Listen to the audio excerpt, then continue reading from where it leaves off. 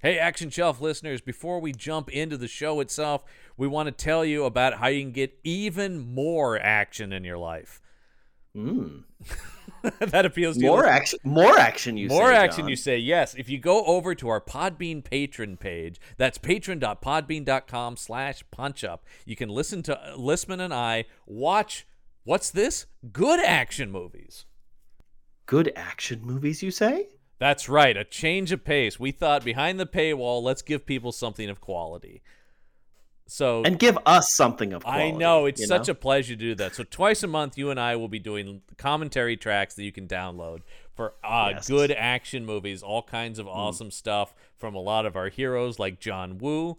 And we've done stuff from the John Wick franchise and Sylvester Stallone, Arnold Schwarzenegger, all the guys we never get to talk about on here. Yeah, stuff we legitimately love and love to share with you all. Yeah. So you can listen to that as well as other cool exclusive content from the Punch Up Entertainment Network shows. Once again, the address for that is patron.podbean.com/punchup. And now, into the action. The Action Show.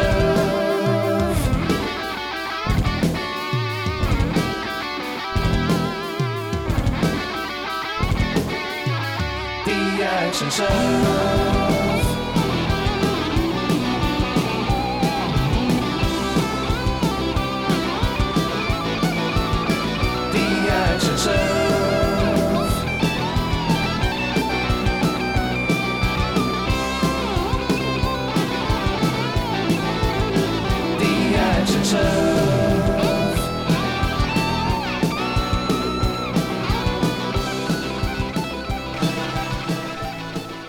Welcome to The Action Shelf. The podcast celebrates the glory of B-action movies. I'm John Campbell. I'm Michael Lisman.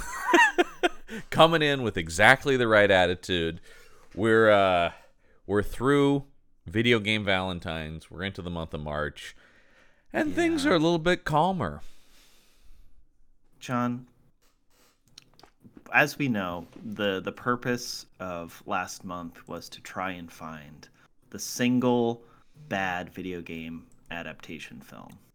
We didn't find it. Couldn't do it. No. All perfect. And I think this month, or this movie that we watched, is evident that we are going back to low quality filmmaking.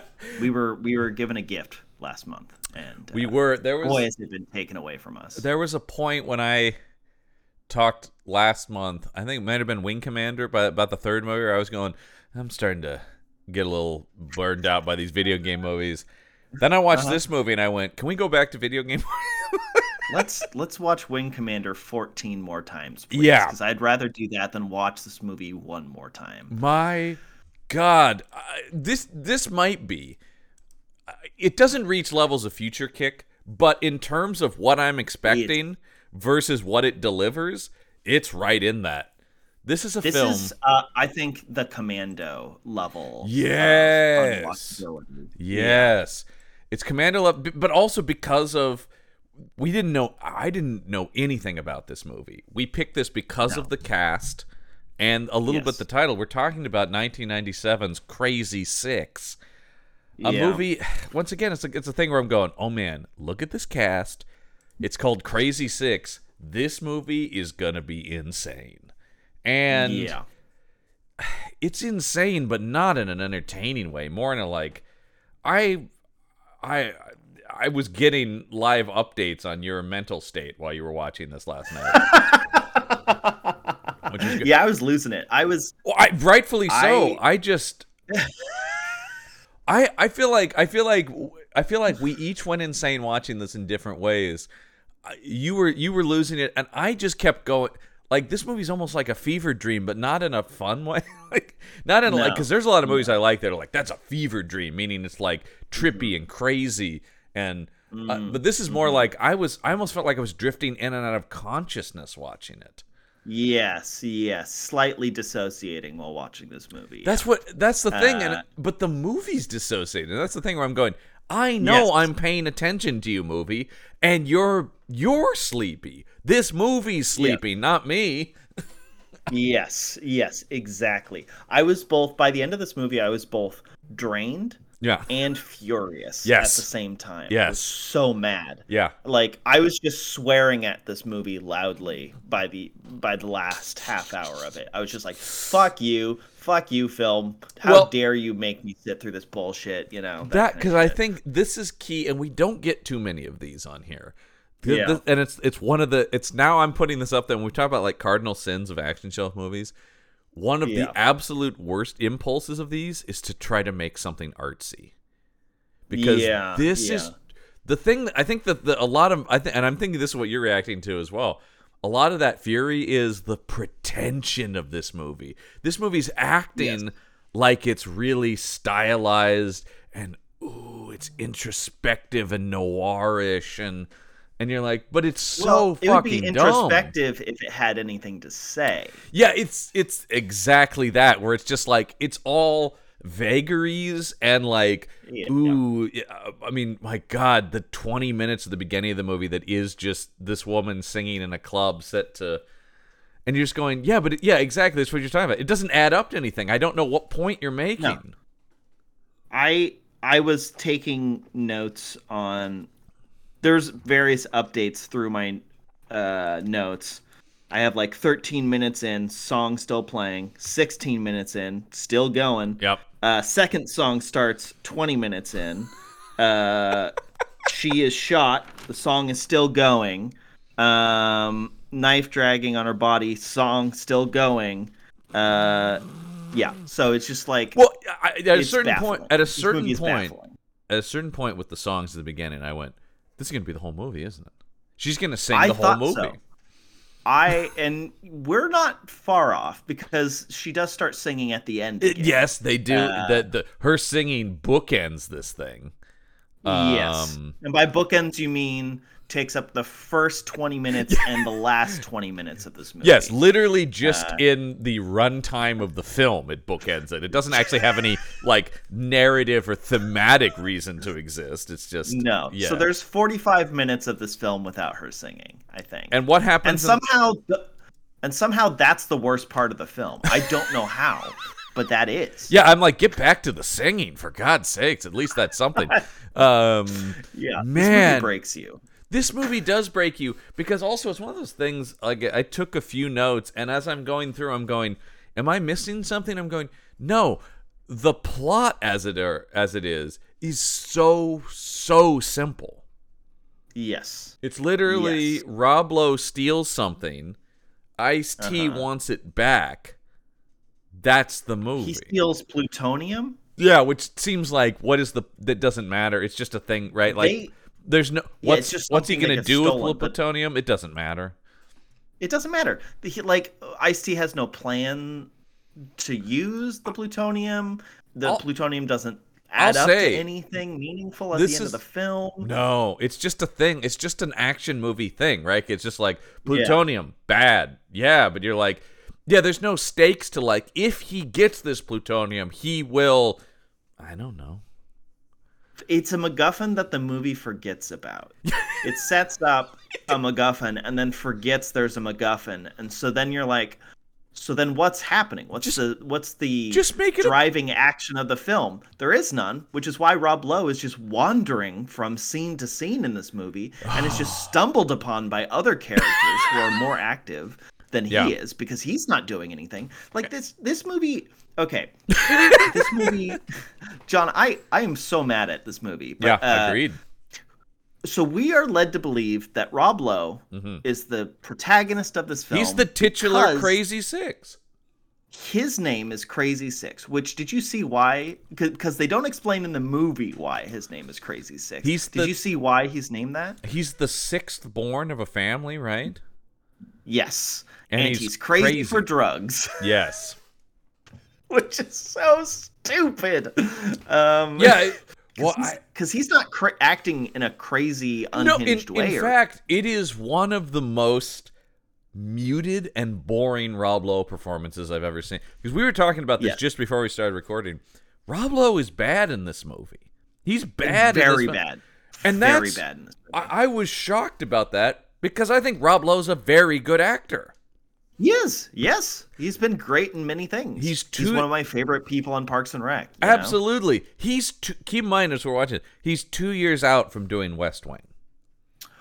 Okay, and so I think that was a big deal for him. I think that's key. We're catching him right in the, like, my movie career is kind of like disappearing, and I have yet to get the resurgence of a big TV show. So that explains this, like, because I was watching it going, what Lost Boy? When did Lost Boys come out? Well, that would have been. He was in that, right? No, he wasn't in Lost Boys. That was Jason Patric, but he was like St. Elmo's Fire, that kind of About Last Night. That's all like 10 years before this. This is that weird middle section where where Hollywood doesn't quite know what to do with him, and then West Wing will shoot him back to the top again. Yes, because I've heard this recently about him. Since West Wing started, since the first season of West Wing started, there has not been a season of television that has not had a Rob Lowe show. He has literally been on a network TV show every year since 1999. Good for him. That's great. That's great. Yeah, it is. I mean, and I'm going, and once again, that's why it's weird in this movie, because I am a fan of his, and I'm going, that's great. I always want Rob Lowe on my TV. He's very good. Yes. But in this, I mean, I do think in this case, it's kind of not his fault, because number one, what is there to play? And two, this is a weird use of him. I was thinking this as I was watching this. It's something I think we've talked about before, maybe, but like the idea that you're looking at actors are a type. I think every actor thinks they're a brilliant chameleon who can do anything, but like actors do fit into things. And one of the things with Rob Lowe, not that he doesn't have range, but I think of Rob Lowe as a high status character.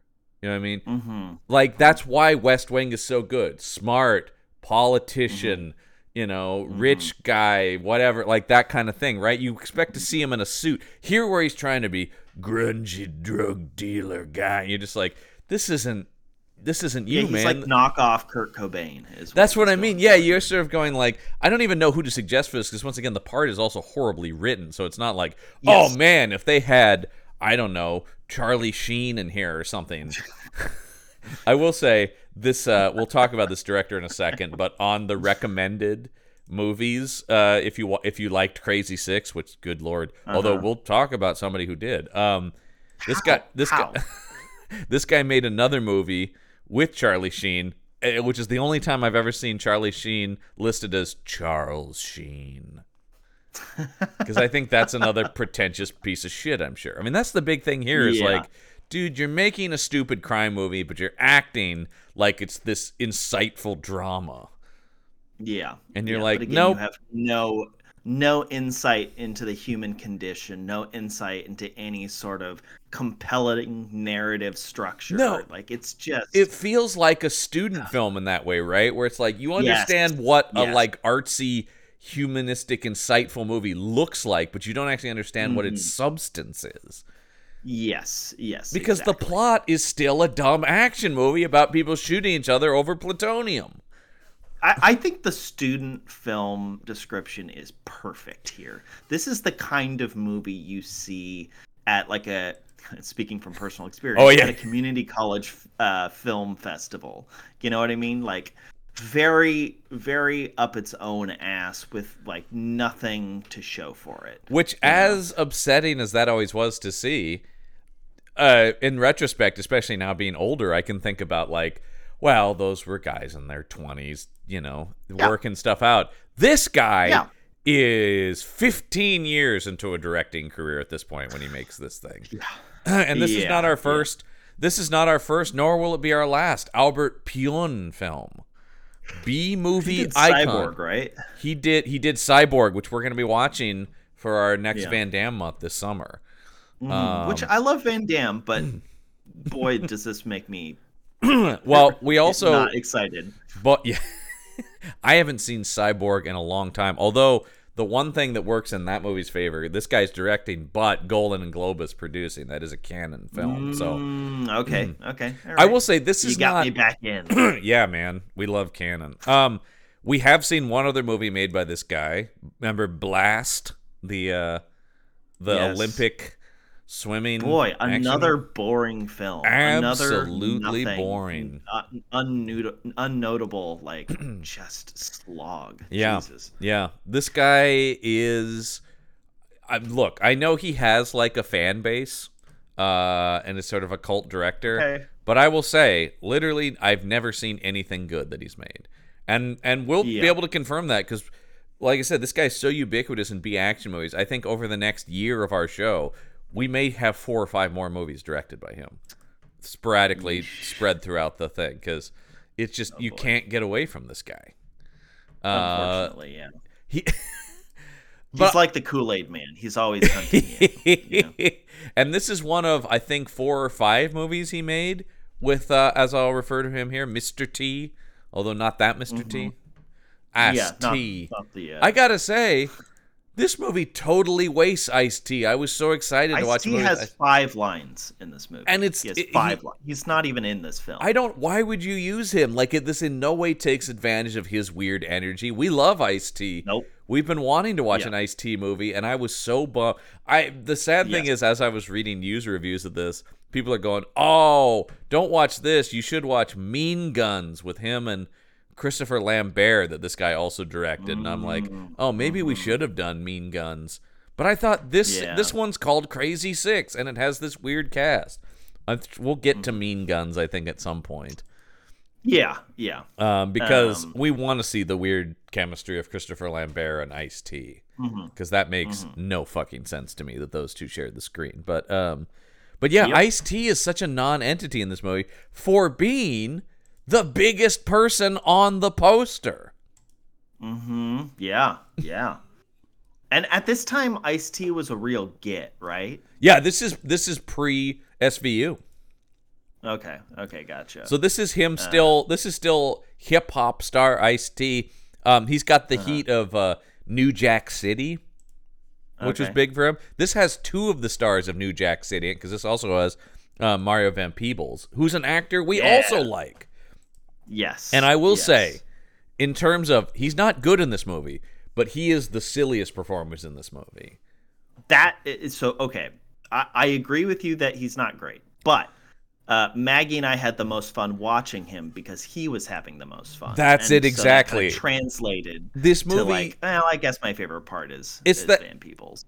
He's often our favorite parts of movies because he is actually a good actor that will go, "This is shit. At least I'm going to give a weird performance." Right? Like he is devouring scenery. He is so weird in this movie. Every decision he makes is very bizarre. I don't know what this accent he's doing is. I don't know why he's holding a little dog the whole movie. Did you look at the trivia for this movie, John? I scanned it. Did I miss something about the dog? Yes. The Chihuahua. Oh, no. Yeah. The Chihuahua was unfortunately put down after filming as it bit a crew member who threatened to take the production company. Oh, that's so sad. Dude, a Chihuahua bit you and you're going to be like, come on, what kind of damage? This movie murdered a dog. That's how, like, I finished this movie and I'm like, I don't think this movie could get any worse. And then I read the trivia and it did. It literally, this movie killed, because like a Chihuahua biting somebody, whatever.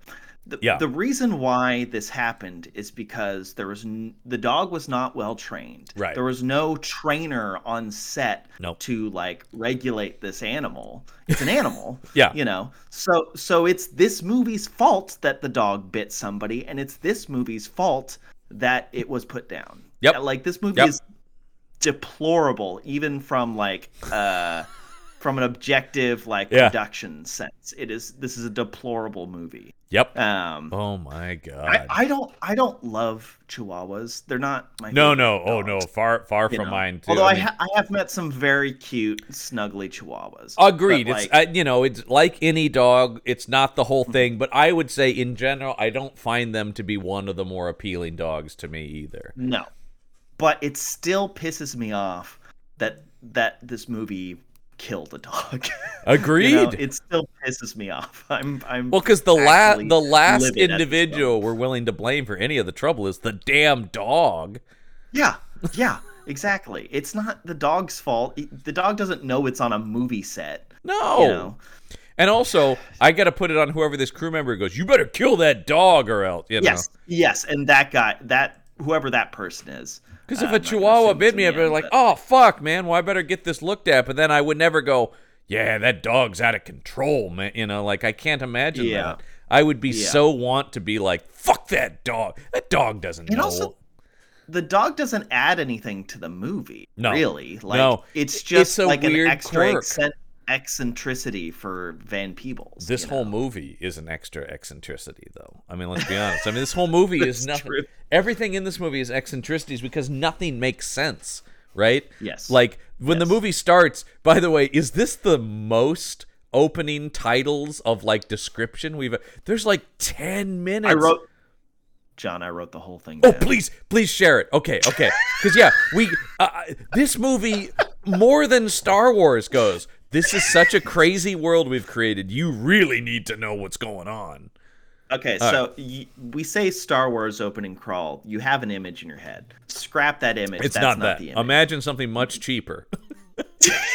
So instead of seeing the images scroll up to the top of the screen and away from you, instead it's just a series of title cards. Which is, at a certain point, I started laughing at about the time the 8th separate title card comes on screen. I'm like, oh, come on. I wrote down this intro as it came up. So, because it changes in, like, font size. Yes. At some point, the words are, like, warped and stretched just to fill the screen, and it looks terrible. It really looks bad. And you don't have to go to Star Wars levels of epicness, but even, like, Blade Runner just starts with a simple scrolling text that's like a couple paragraphs. Yeah. And that world is more complicated than this, which is basically... everything you're about to read boils down to they're sort of at a lack of government in Eastern Europe, and now crime is rampant. That's basically that's all it is, right? That could just be implied through the storytelling. None of this needed to. By the way, this is such a '90s movie because it's all contingent on the fall of communism. Yes, exactly. Okay, go ahead. Right, are you ready? Yes. Eastern Europe, a decade after the fall of communism, all caps. Yeah, I'm like, did they think that I was going to be like the fall of what? Oh, communism! Whoa, I didn't see that coming. Okay. New title card. Once there was hope. New title card. Now, all caps. New title card. This is also caps, but large and very stretched. Dark visions rule. Whatever that means, I don't know. It's never explained. I don't know either. New title card. Now. New title card. It is a trade route for smuggling. New title card. Drugs. It's, again, the big, bold, stretchy letters. So, drugs. New card. Weapons. New card. Fortune hunters. New card. Came from all over the world. New card. Criminals. Addicts. Lost souls. This is also capitalized. Now the region is called, and this is the biggest. Oh, this is the biggest. Yeah, because this is the one I wrote down. So go ahead. Yeah. Crime Land. By the way, this movie should be called Crime Land, shouldn't it? It should. Crime Land's a better title. Because Crazy Six, you're like, what? They never say Crime Land in the movie. Nope. So none of this is even referenced. So somebody was just like, we need some context here. That's it exactly, because kind of aside from how stupid this is, I'm going, okay, I'm kind of on board for this movie where it's basically like crime. I mean, like the idea of like a fantasy world of crime. I don't know how much. I know you're not like a comic book mythos devotee, Lisbon, but I don't know if you know of the city of Madripoor in Marvel. It's basically it basically is Crime Land. It's this giant city in the Marvel universe that is where all the criminals and gangsters live and where crime runs rampant. But unlike this, it's this very glitzy like casino world in that. Very expensive. They did you see Falcon and Winter Soldier? No, I didn't. Okay, well there's a whole section in that show where they go to Madripoor. And it is like, yeah, it's very cool, and it's Yeah. So anyway, that's kind of what I'm going like, cool. I'm on board to watch like an action movie set in a world where everyone's a criminal, law is out the window. I'm like, yeah, give me that movie. I'm on board for that. This does not deliver on any of that. Also, No. The thing I did see in the trivia that I loved is that the movie was supposed to be shot in San Francisco. Yep. And then they moved it to Bratislava, Slovakia. I just love the idea of like San Francisco or the cheapest European city we can find.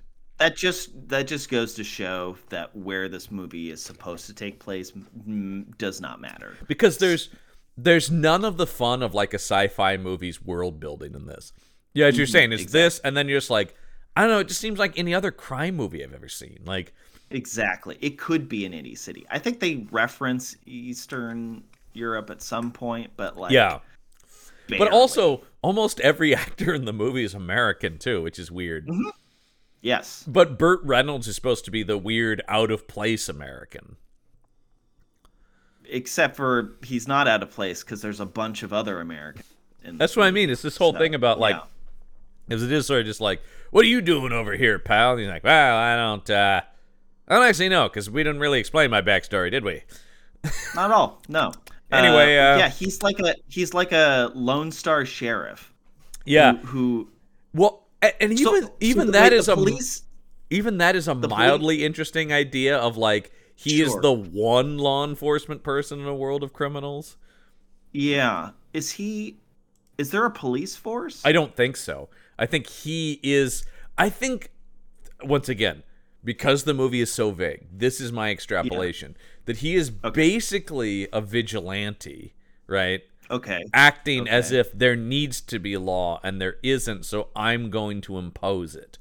Sounds like he should be the main character of this movie. Well, I do think Burt Reynolds is at least what they imply about him. Yeah. Makes him potentially the most interesting character. He is the character that I have the most questions about. And I think Burt's pretty good in this, in as much as Burt is always good. You know what I mean? Like, right. Burt is he's sleepwalking through this movie, but he's still better than most other people in this movie. It reminds me of that other movie we watched, Raven, with him, where it is like, even Burt Reynolds on autopilot was just so fucking naturally compelling.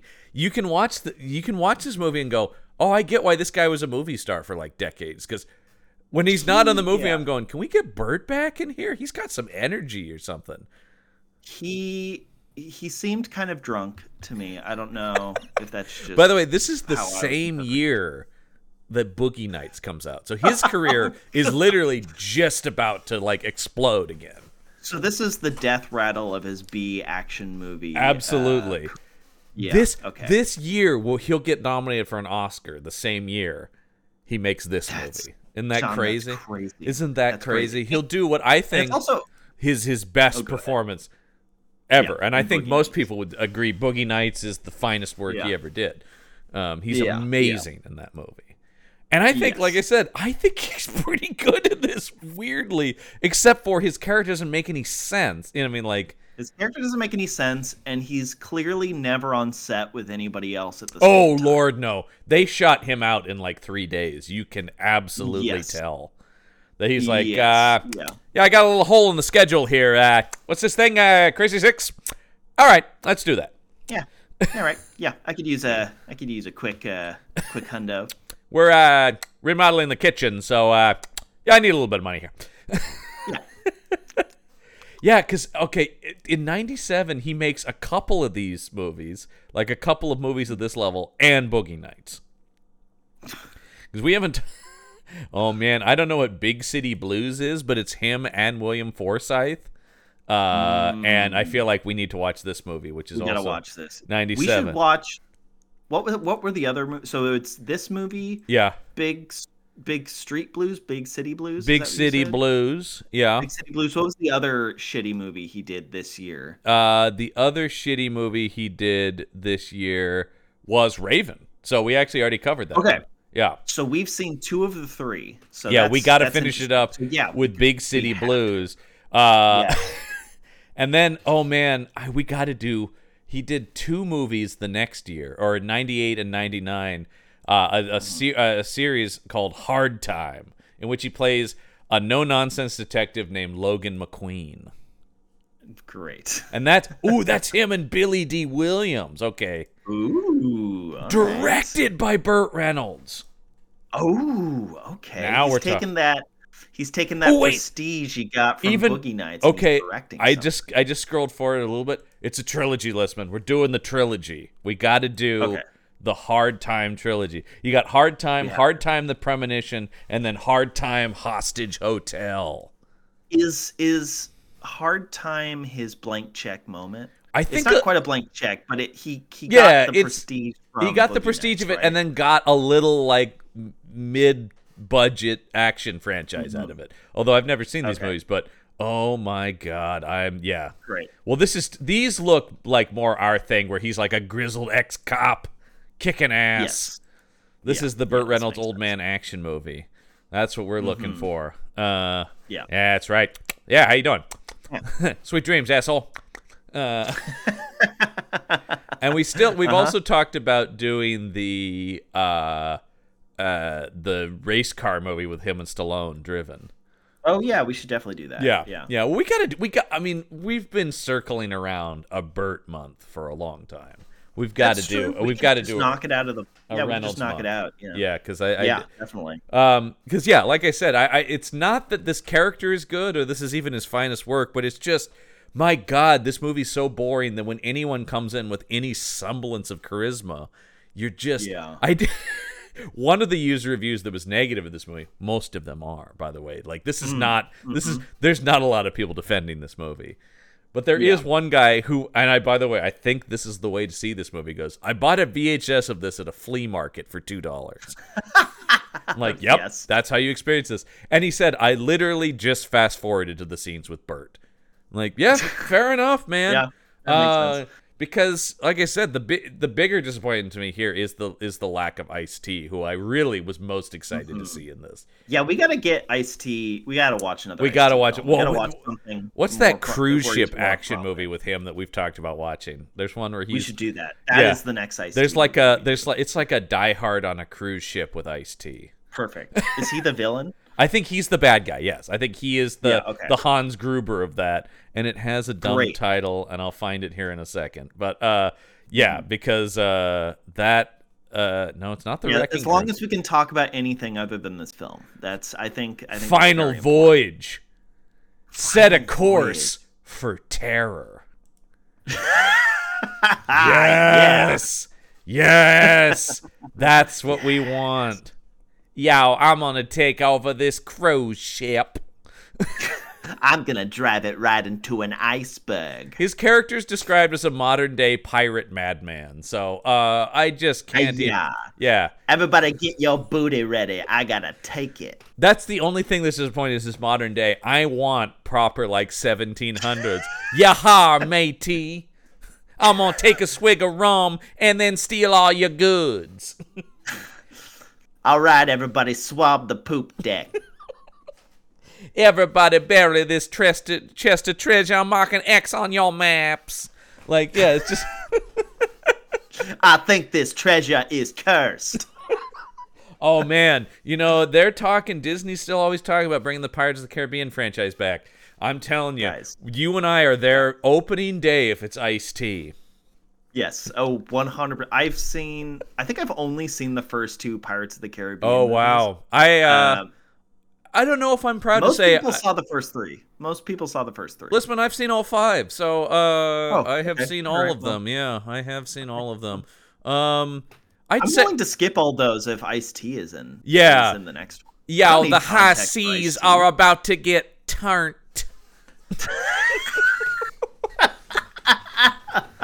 The Caribbean ain't never gonna be the same after Ice-T's done with it. What is Ice-T's pirate name? Ooh. What is he? Is he a famous pirate? Oh, I would love the idea of an original piece. Because they have done both in that franchise, right? Because obviously you have Jack Sparrow, but then Ian McShane was Blackbeard, right? So you have that kind of... Yes. Exactly. Yeah. he's bigger, blacker beard. Yeah, that's what I was thinking. Yeah, it's a shame they already did Blackbeard. Yeah. Because, that would have been perfect. Does Ice-T have a beard in this version of him? Or does he have like his sort of? I think he has his classic signature goatee look? kind of wispy goatee. Okay. Something I've now patterned my life on. I saw this and I went, goatee look? I'm like, let me try this goatee with ice. No, no, I'm rocking You know what, more. John? Let's both do it. Yeah. We're both gonna do the Ice-T look. The Ice-T look, yeah. You're gonna have to grow your hair out so you can get. Yeah, you're on your way. Oh yeah, because weird little that ponytail. I can do. Yeah, Yeah. that's. I also love how many of his goons also have ponytails. I know. Well, that's another thing too, where it's like, why is this movie focusing on all the boring stuff? I want to know more about the weird crime organizations that Ice-T and Mario Van Peebles are running. Yes, Because yes. Mario and Van Peebles in this movie, he's playing Dirty Mao. Isn't that right? Yeah, Dirty Mao. He was Dirty Mao. He was Dirty Mao. Why is he named Dirty Mao? That's a Chinese. Isn't that a Chinese? Yeah, but it's the communist leader. That is all the thing about this movie. Thinks it's saying something about communism, right? That's what they think. I think that's the thing. But he has a French accent. Yeah, Why does he have a French accent? I think that's all Van Peebles, man. I think that's just I'm doing this accent. No, I don't understand. He's a black man with a Chinese name and a French accent. And a Mexican dog. Yeah. I don't know what the fuck. And then Ice-T is playing a man named Raul. Ice-T doesn't look like a guy whose name is Raul. No, and also, why is there a crime lord named Raul in the Eastern Bloc? His I name. don't understand. Do you know what his character's name on SVU is? What? His name on SVU is cooler than this. His name on SVU is Odafin Tutuola. Love it. Yeah. I love that. That's a cool name. Yeah. That is a Detective cool name. Odafin Tutuola. It's a shame that when people talk about that show, they're just like, oh yeah, and then Ice-T did this. And in the show, they mostly just call him Finn, but I am like, I am sorry. That is Sergeant Odafin Tutuola. Yow. Yeah, I would call him by his full name every single Excuse time. me, Sergeant Odafin Tutuola. Yow. Yeah, what's up? Oh, listen. So we're just talking about other movies. Yes. There is an action movie with him and Snoop Dogg called The Wrecking Crew. Ice-T, Snoop Dogg, The Wrecking Crew, and the tagline is "Time to clean house." John, put it on the list. Yeah, put it on the schedule. Yeah, this we have to watch. This is getting. I also I'm like, whoa, Ernie Hudson's in this? And I'm like, oh, Ernie Hudson Jr.'s in it. That makes more sense. Because I'm like, boy, Ernie Hudson's really slumming it being in an Ice-T Snoop Dogg. Oh, his Ernie son. Hudson's son. Yeah, that's the thing where I'm going, but it's also not a good indication for his career that I'm going, I didn't know Ernie Hudson had a son who apparently is started. Yeah. That's not good. Is his whole career just, my dad was a Ghostbuster? I guess so, yeah. By the way, Ernie Hudson, I have spent a little bit of time with at conventions. Such a lovely man. Can't say enough wonderful things about Ernie Hudson. He seems very sweet. He's a very sweet guy. One of the nicest celebrities I've ever met. All right. So I almost have So the opening movie is just Ice-T going, "Yo, I want my plutonium." Yeah. That is to what it and then who is Ice-T? Rated or robbed? Yeah, that's the thing. Rob. So once again, the plot is actually really simple for how weird the movie is. Rob Lowe and his friend, who is this other guy. The other guy who is you don't know his name, but he does everything in the movie. Because Rob Lowe's just stumbling around and doing nothing. Yeah. He's aimless. This other guy's like, we got to get shit done. Rob Lowe. This is Tom Matthews, is this actor's name, who plays. Apparently, the character's name is Andrew. I literally only in my notes referred to him as Rob Lowe's friend. He is. I know him because he's in a bunch of '80s horror movies. So he's one of the main guys in Return of the Living Dead. He's the main character in Friday the 13th Part 6. Oh God, he's in the Okay. something we definitely have to do at some point. The sequel to the Dirty Dozen. Yep, you didn't even know that existed because it doesn't basically. I didn't. What is it? What is it called, John? It's called Dirty Dozen: The Deadly Mission. Oh, lame. But it's also one of those things where I'm going, wasn't the mission in the first movie deadly? So why is this the deadly? Anyway, What about the Solid 7 or the yeah.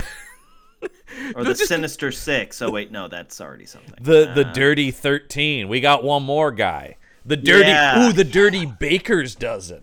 Now we're talking. Ooh. The Dirty Baker's Dozen. That's right.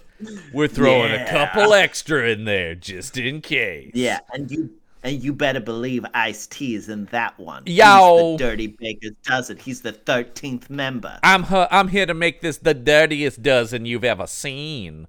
The Nasty Nine. That's right. Because when you can lose 3 guys if you got Ice-T on your team. Yeah. It's of course the thing where it's just Telly Savalas from the first movie, right? You go like, Okay, who's the cheapest? Not really Dirty Dozen. Yeah, it's not really a dozen, is it? And yeah. Anyway, before this guy's career does shift hard into just being in Albert Pion movies at a certain point. Okay, so. I weirdly, for as terrible as this director is, Albert Pion gets a lot of the same people in his movies. Yeah. You know, they're probably emotionally manipulated into it. Well, it's one of those things. I mean, he breaks them down. This is the thing about the action shelf movies, though, and guys like Albert Pion. You watch this, and this movie is fucking awful, and yet he keeps getting more money to make more movies. I don't know how anybody saw this movie and was like, "Let's give this guy money." This isn't even close to the end of his career. He makes a bunch more movies after this. Yeah, you shouldn't be allowed to make movies after making this, in my opinion. Like this is a crime against cinematography. It is a crime against storytelling. Yeah, it is a crime against movie watching. This is one of the rare movies that we do on here that literally nothing works. This fails on every cinematic level. Every scene. Yeah. It's kind of impressive, honestly. and I watched this movie on Tubi. Oh. And this is one of the rare examples where whenever a commercial would happen, I'm like, oh, thank God. Oh, wow. A reprieve from this. Now, I watched this on Peacock commercial free, so I got no reprieve. I guess I could have done that. Yeah, maybe you kind of made the right decision, though, to take a little break. I think so. Take a break. Yeah. Oh, my God. So Art Pion also, I guess he must have become good friends with Ice-T because he's in a bunch of his movies. And he also directed the music video for Ice-T's song, Always Wanted to Be a Hoe. Starring, there are only 2 characters listed in that video, Ice-T as himself, and a character who is only described as Ice's hoe. What's Ice's hoe been up to? That's my question. What's her career doing? Yeah. Yeah. Again, let's talk about anything other than this movie. Well, Ice-T's real-life wife is a pretty insane character as well. I don't know how much you know about Coco. Oh, really? Somebody pointed out, I can't remember, his wife's name is Coco, and I heard somebody once go, oh my God, they're both beverages. Ice-T and his wife, Coco. Well, Ice-T and Coco. And I'll just say, I'm sure she's a lovely woman, but like in your mind, whatever you imagine Ice-T's wife looking like, that's what she looks like. Okay. Great. It is just, oh my God, this movie. Who wrote this movie, by the way? We talk about Pion, but he didn't write this. This is Galen Yoon who wrote it, who's mostly an actor, looks like. Oh, interesting. Yeah. Well, that makes sense. I think the credits you're saying when you say he wrote some interesting, that stuff he acted in. Yeah, what did he write then? He wrote this. He wrote a different movie called Riot that's not the one we watched. Okay. He wrote the movie about the Rodney King riots. he has 3 writing credits, John. Yeah. This is the last thing he ever wrote. See, this did Which stop is his good. career, which is thank God. And then he wrote an episode of something It called should have. Vanishing Sun. He does Like, not have much literally of a just writing one career. episode. Yeah. And then he went back to the acting where he's still doing that, I think. Yeah. Still doing Well, that. last he Yeah, was maybe- in was maybe stick to what Crank you know, 2 bud. High Voltage. People have asked if we'll cover the Crank movies. I don't know. Those are so trying to be B action movies that I don't know that they really fit in with this show. Yeah. That'd be like doing Sharknado. It's in you know that what I sort of mean? vein where it's like these are trying to be pulpy, so it's sort of like it's almost Yeah. like I don't know, mission accomplished. Like that's kind of my problem with those movies. It did it? Yeah. Yeah, those are. I always have a problem with that where it's like, no, we want it to be nuts, and you're like, yeah, I sort of don't like that. Like, as bad as this movie is, this is. I mean, one of the problems with it is this is almost too sincere a movie. It thinks it's so serious. It's so. I mean, maybe not sincere. Yeah. It's so self-serious, though. God, it Yes, thinks there you go. we're Yes. really. He's going like, I'm really taking the straight-to-video action movie to the next level, folks. Yes. He also the action, like, The action's there's bad. very little action. Yeah, there's very little action in this movie, but when we do get it, it's awful and hard to follow. It really and is disorienting. These shootouts are so bad, and I do think some of it is because you have Burt Reynolds these days, Rob Lowe these days, because there's a lot of just close-ups of people to the point where you're going, I don't know where anyone is in relation to anyone else, because it's very clear no one's on set together. Yes. But yes. also, the amount of times people just stand out in the middle of things and shoot their guns, and you're like, nobody takes cover. There's no tactics. I mean, this is what we talk about when shooting guns is not inherently exciting. Right. Like, this is prime example. I mean, if you want to go further to the end of probably, I don't think this is a statement most people would fight me on. Probably the best director of gunfights in film history, John Woo, right? Gotta be. Woo. Yeah, right. So, but you think about the actual shooting of the guns is not often the coolest stuff in those. It is Chow Yun-fat flying through the air or sliding on a thing or diving through the air whilst firing 2 handguns. Exactly. Yeah. One of my favorite parts of Hard Boiled is when he comes through the skylight on the zip line, and so he's hanging from a rope and pumping a shotgun, and you're like, that's Hell yeah. awesome, man. But that's sort of the thing we're talking about. We're here, literally, people are just standing and shooting their guns at each other, and you're going, no, man, well, you gotta... There needs to be action with the guns. People just shooting guns is an action. And like you're saying, it's constantly cutting to these close-ups. And I'm going, there were several times when somebody would get shot, and I had to back it up and go, who shot him? How did he... When Mario Van Peebles gets shot, it confused... I had to cross stuff out until it eventually... I think Burt Reynolds shot him, is that right? Yes, it is revealed clumsily that Burt Reynolds was the one who shot. But I wrote down that Rob Lowe's friend shot him because that seemed to be what the editing was indicating until that's like, oh, and literally my notes are like, Mario Van Peebles shot by Rob Lowe's friend. That's like crossed out. No, I guess Burt got him. Like, you're like, I don't know, man. I don't know what's happening. And are we led to believe that Burt Reynolds is the father of the woman, the lead female? I don't know that we get a clear answer on that.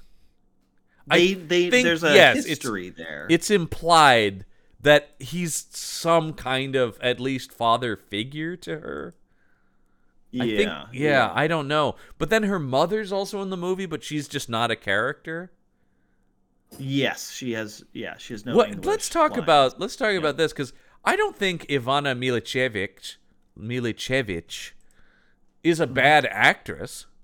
Milicevic. Sorry, okay.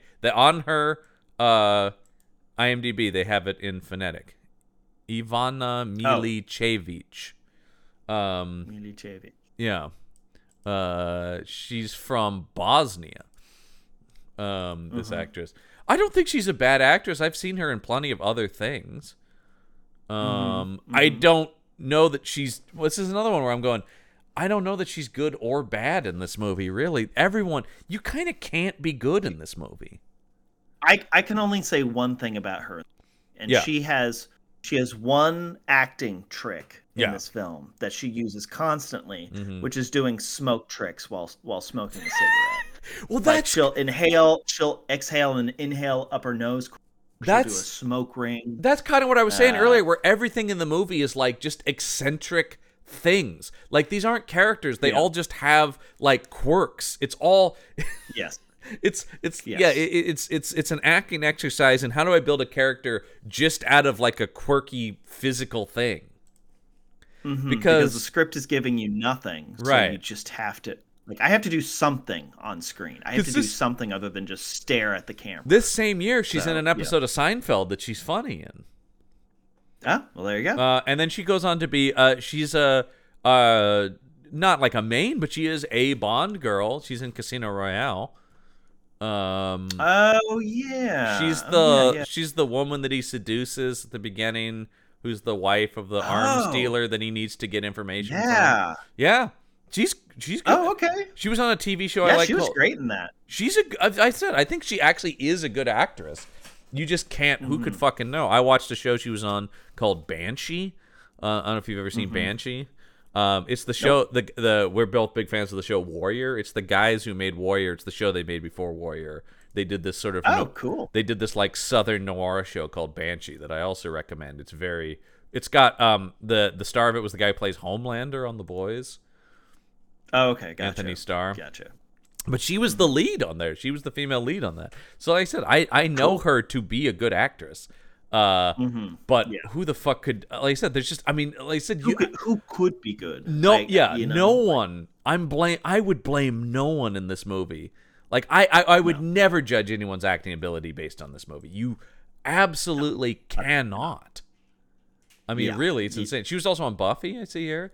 You know, so yeah, I mean, she's working actress who has done a lot of stuff. Great. And I did sort of go like, man, because, and also, holy shit, does whatever pseudo love story with her and Rob Lowe just not work at all. Did they already know each other? I think so. I'm trying to figure out if they imply something, but they don't back it up with any amount of like information, because we don't know anything about Rob Lowe. No.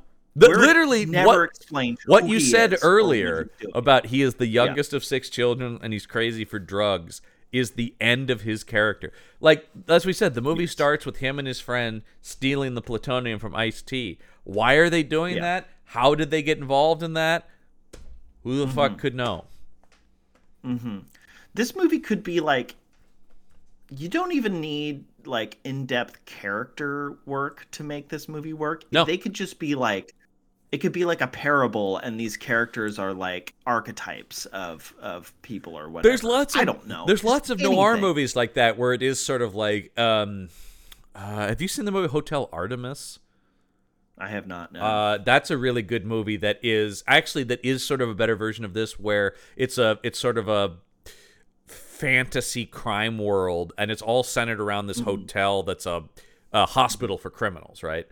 But you get there's a million good actors in it, and they're all playing sort of archetypes of crime things, right? So you get guys like Zach Quinto and Jeff Goldblum and Dave Bautista to come in and do these little weird. But the whole point of the movie is, because we're in a singular location in the city, people are passing through, and you're getting all these weird kind of purposely one-note pulpy crime characters. And that works in that movie because the whole movie is constructed around that. And Jodie Foster's the woman who runs the hospital. So through her, we get this whole... The movie is about, though, this world of criminals. It's not about any individual character. So yeah, that could have been an interesting way to handle this movie. Like, honestly. make Crime Land sort of the main character, and then there's this plot where all these characters are moving around each other. I think something that tried to do that, and actually is a much better movie than this for being a terrible movie, is that Nicolas Cage movie Kill Chain. Yes. Where it kept going from criminal to criminal, and they kept getting killed, and it kept handing off the movie.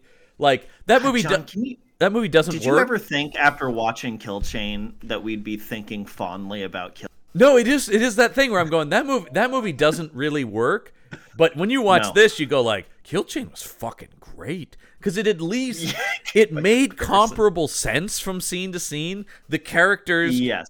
while thinly sketched, made logical sense. You understood people's motivations. Nicolas Cage actually has like a character to play in it, even if it And it was the thing is like I'll tell people go back in our archives and listen to us talk about Kill Chain, and we probably shit all over it. But yeah, now we are just going, well, if it can get as bad as Crazy Six, then Kill Chain is a goddamn great movie. Yeah, exactly. It puts a lot of things in. It really does. This movie put my life into context. You know what I mean? Well, I will say there are certain moments on this show when we watch a movie, and it is like, what are we doing?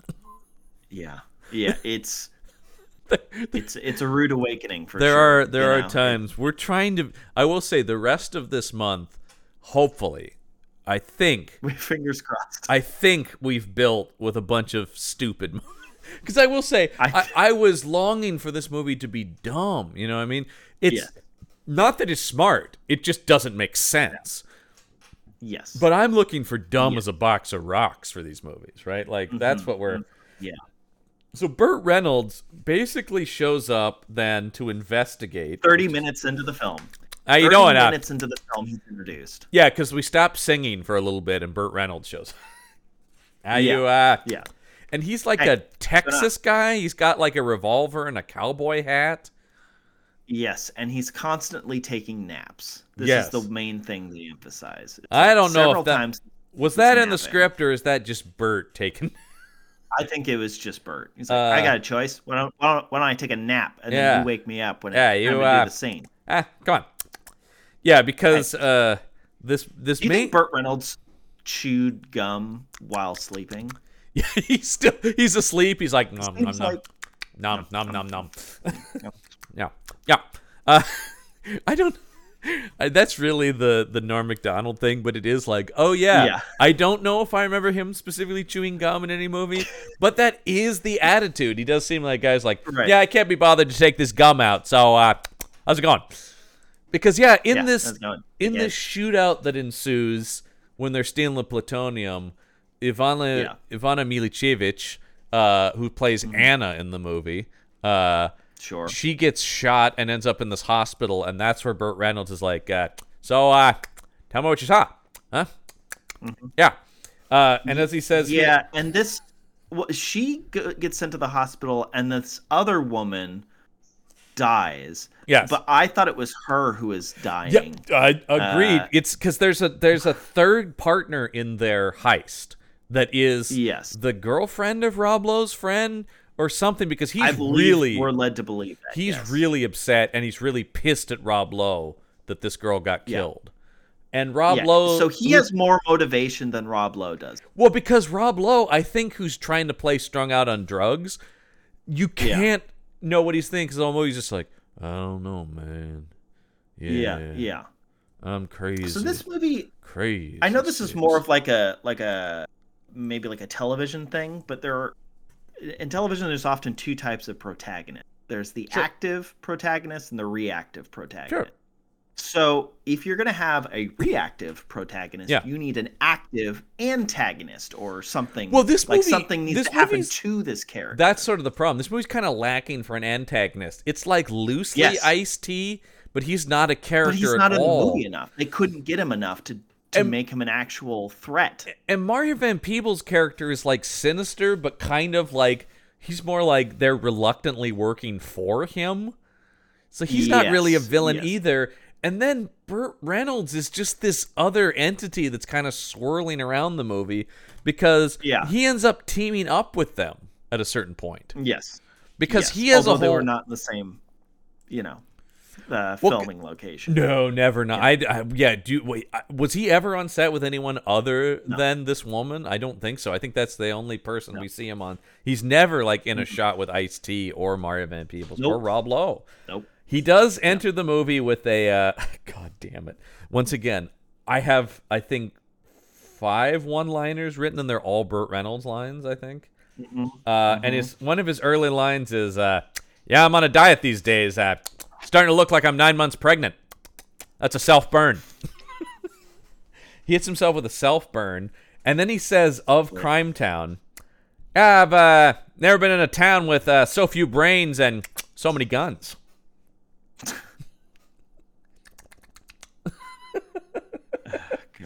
God, can we just very briefly talk about when this woman is being murdered in the club? I guess Yeah, that's another thing in the movie too. You talk about in terms of they're trying to build this world, but every location looks like the same place, man. It's all the same location. You're like, I don't know where this is. I don't know where anything is. I don't know where this is. I don't know where it is in relation to the other places we've been. You get a movie that's like Welcome to Crime Land. You're like, I have no sense of this city at all. Mm-hmm. Can you imagine? It's like if John Wick didn't do any of the world building. That's pretty much what this is. Yeah. But still acted like it existed in this world. Well, yeah, with bad action. But still acting like that's the thing is it does none of the world building, but still acts like it's set in this fantasy world. Yes. And so that just creates this feeling we're talking about where we're just like, wait, what? And who? What? Yeah. And this movie does the gross thing of like this woman is being killed by this or like tortured by this guy. Yeah. And I had to write down this line because it's so indicative of what the dialogue is like in this movie. Yeah. And just to let everybody know, I'm not misreading this. This is how it was delivered in the movie. Sure. He's asking about where he's interrogating her, trying to find out where 6. Right. And he says to this woman, I want you should tell me where 6 is. I want you should tell me where 6 is. Yeah. Now, obviously, this man doesn't have the best grasp on the English language, but there should be somebody there to be like, maybe one more take. Well, maybe or we could just do one more take. The problem with that is that line can work if it's like Polly Walnuts on The Sopranos. You know, where it's like, I want you to tell me what Crazy 6 is. Right. But he says it flatly. Like, that's the thing. So it just feels weird. If you, because it's like, you want, it's written like you're supposed to be like a Jersey mobster, like, you guys better watch out, you know, that sort of thing. But instead, it's just like, I want you to tell me where Crazy 6 is. I want you to tell me where, yeah. And you're like, what the fuck is going on here? And that's indicative, like we're talking about, just like, the characters don't make any sense. I mean, the movie could also... soundtrack is awful and ill-fitting. Jesus. Because then they linger on the naked woman's dead corpse, and it's playing like jazz percussion for some reason. Also, as this guy is like mourning over. It's all part of this, like I said, this sort of artsy, pretentious attitude. Because how much of the movie too is like weird new agey music as Rob Lowe like twirls around in a drug-induced state, and he's like, oh, and the music's going down, down, down, down. If you told me it was 25 minutes of this movie, I would believe you. Yeah, honestly. Well, because that honestly, like, if I think if you were to just cut this movie for its plot points, it's about a 20-minute film.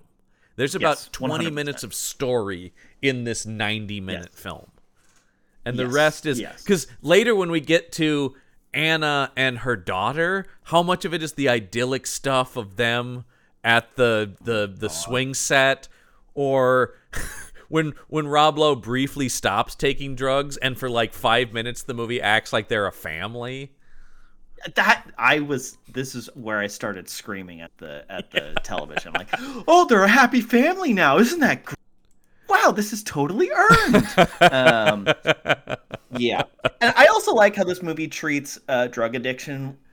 Like all you have to do is just decide to stop, and then suddenly you're I mean, because this movie's all over the place, I feel like we can be kind of all over the place with talking about it. At the end of the movie, when he's like, you go on without me, I'll get clean. And then the movie ends with him coming to the club where she's singing. And no visible difference between him or anything, but he just goes, I told you I could do it. If they had some sort of visual representation. What if he had cut his hair and shaved off the mustache, and he's in like a suit or something? He just looks clean or slick or something. He looks like Rob Lowe looks, you know? Well, I will say, this movie is trying very hard to take one of the most handsome men in film history and make him look like garbage. Yeah. And Do you think that it will mustache is succeed. real, by the way? I Do you think his couldn't mustache tell, is real? man. Yeah. I don't know. It It could go either way. It doesn't look real, but I don't think it is, but you the know. movie is also one of the things is the movie is so poorly lit. Yeah. I can't Yes. tell that I can't get a good look at it. No. I think the He's hair always is, in like a dark blue color. Like Yeah. the lighting is always on him dark blue. Okay, I'm So looking- you have no idea what he actually looks like. yeah. I'm looking at it on. There is a good close up of him on IMDb here in the photos. I think we're definitely dealing with a wig. I think no question about that on the hair. Yes. Yes, definitely. Yeah, I'm leaning towards fake mustache with this because he's got Okay, very yeah. real stubble, like he's unshaved. Rob Lowe doesn't strike me as a guy who could grow this mustache. Actually, you know what I mean? Yeah, no. I just Yeah, don't, me and neither. that's kind of part of what we're talking about. Where it's like Rob Lowe should not be playing like grungy, dirty criminal types. He just doesn't look natural on him. Yeah, You and think- he can't even like. It's one thing not looking the part, but he can't even really act. No, Not really. because Yeah. Rob At least Lowe. not in this movie. Like, you think about Rob Lowe, I think he's a great villain in Wayne's World, but he's like yuppie Yes. bad guy, right? Like, that's Yes. Rob Yeah. Lowe's the kind of bad guy who's gonna like fuck your girlfriend, not shoot a guy in the back. You know what I mean? Like, he's not. Right, yeah. He has a number. There's a number of Action Shelf Rob Lowe movies in this time. I have thought about doing Outrage, which is his Death Wish movie. Excellent. I will say that is a better use of him to make him like a normal guy pushed to violence. I'm sure that movie's still terrible. But I'm just saying in terms of a part he could play, like I'm a normal family man who loses everything and goes nuts. That's a better Rob Lowe action vehicle. Well, he at least has motivation in the film. You know? But yeah, like there's a whole run here in the late 90s where he's doing stuff called like Midnight Man, Outrage. This is one of them. What else was I just seeing in here? Fox Hunt, Hostile Intent. And I think I mean it's sad because he's a good actor. He never was an action guy though. That's such a weird place for him to be. I mean the other thing is, and this movie definitely doesn't take advantage of this because nothing's funny in this movie. Rob Lowe's so fucking funny. He's such a good comedy actor. And I feel like even when he's doing stuff like The West Wing, he's got wit, you know? Yeah. I think that's something that's just also And here he's just like, I don't know, man. I don't know. I'm just talking like this. So low energy. It is sort of like I don't know how to him play this part. Recovering in a hospital is the same energy level as every other scene in the movie. Because it does feel like when I say Rob Lowe's bad in this, it's not like, oh, Rob Lowe forgot how to act. It's more like, I don't know what I'm doing in this part, so I'm going to kind of just be on low energy mode and go like, he feels unsure. It feels like an actor going, I don't quite know how to play this scene because number one, I'm a weird choice. Incredibly unspecific. Yeah, number one, I'm a weird choice. And number two, the script doesn't make any fucking sense. So I'm just probably gonna getting talk no like help that. from the director. From Albert I'm Pion, famous director Albert Pion. We will be covering his very first movie, I think, next year on the show. Because we're gonna do an '80s fantasy month on here. There's a tease for the future, and his first movie is called The Sword and the Sorcerer. So stay tuned, folks.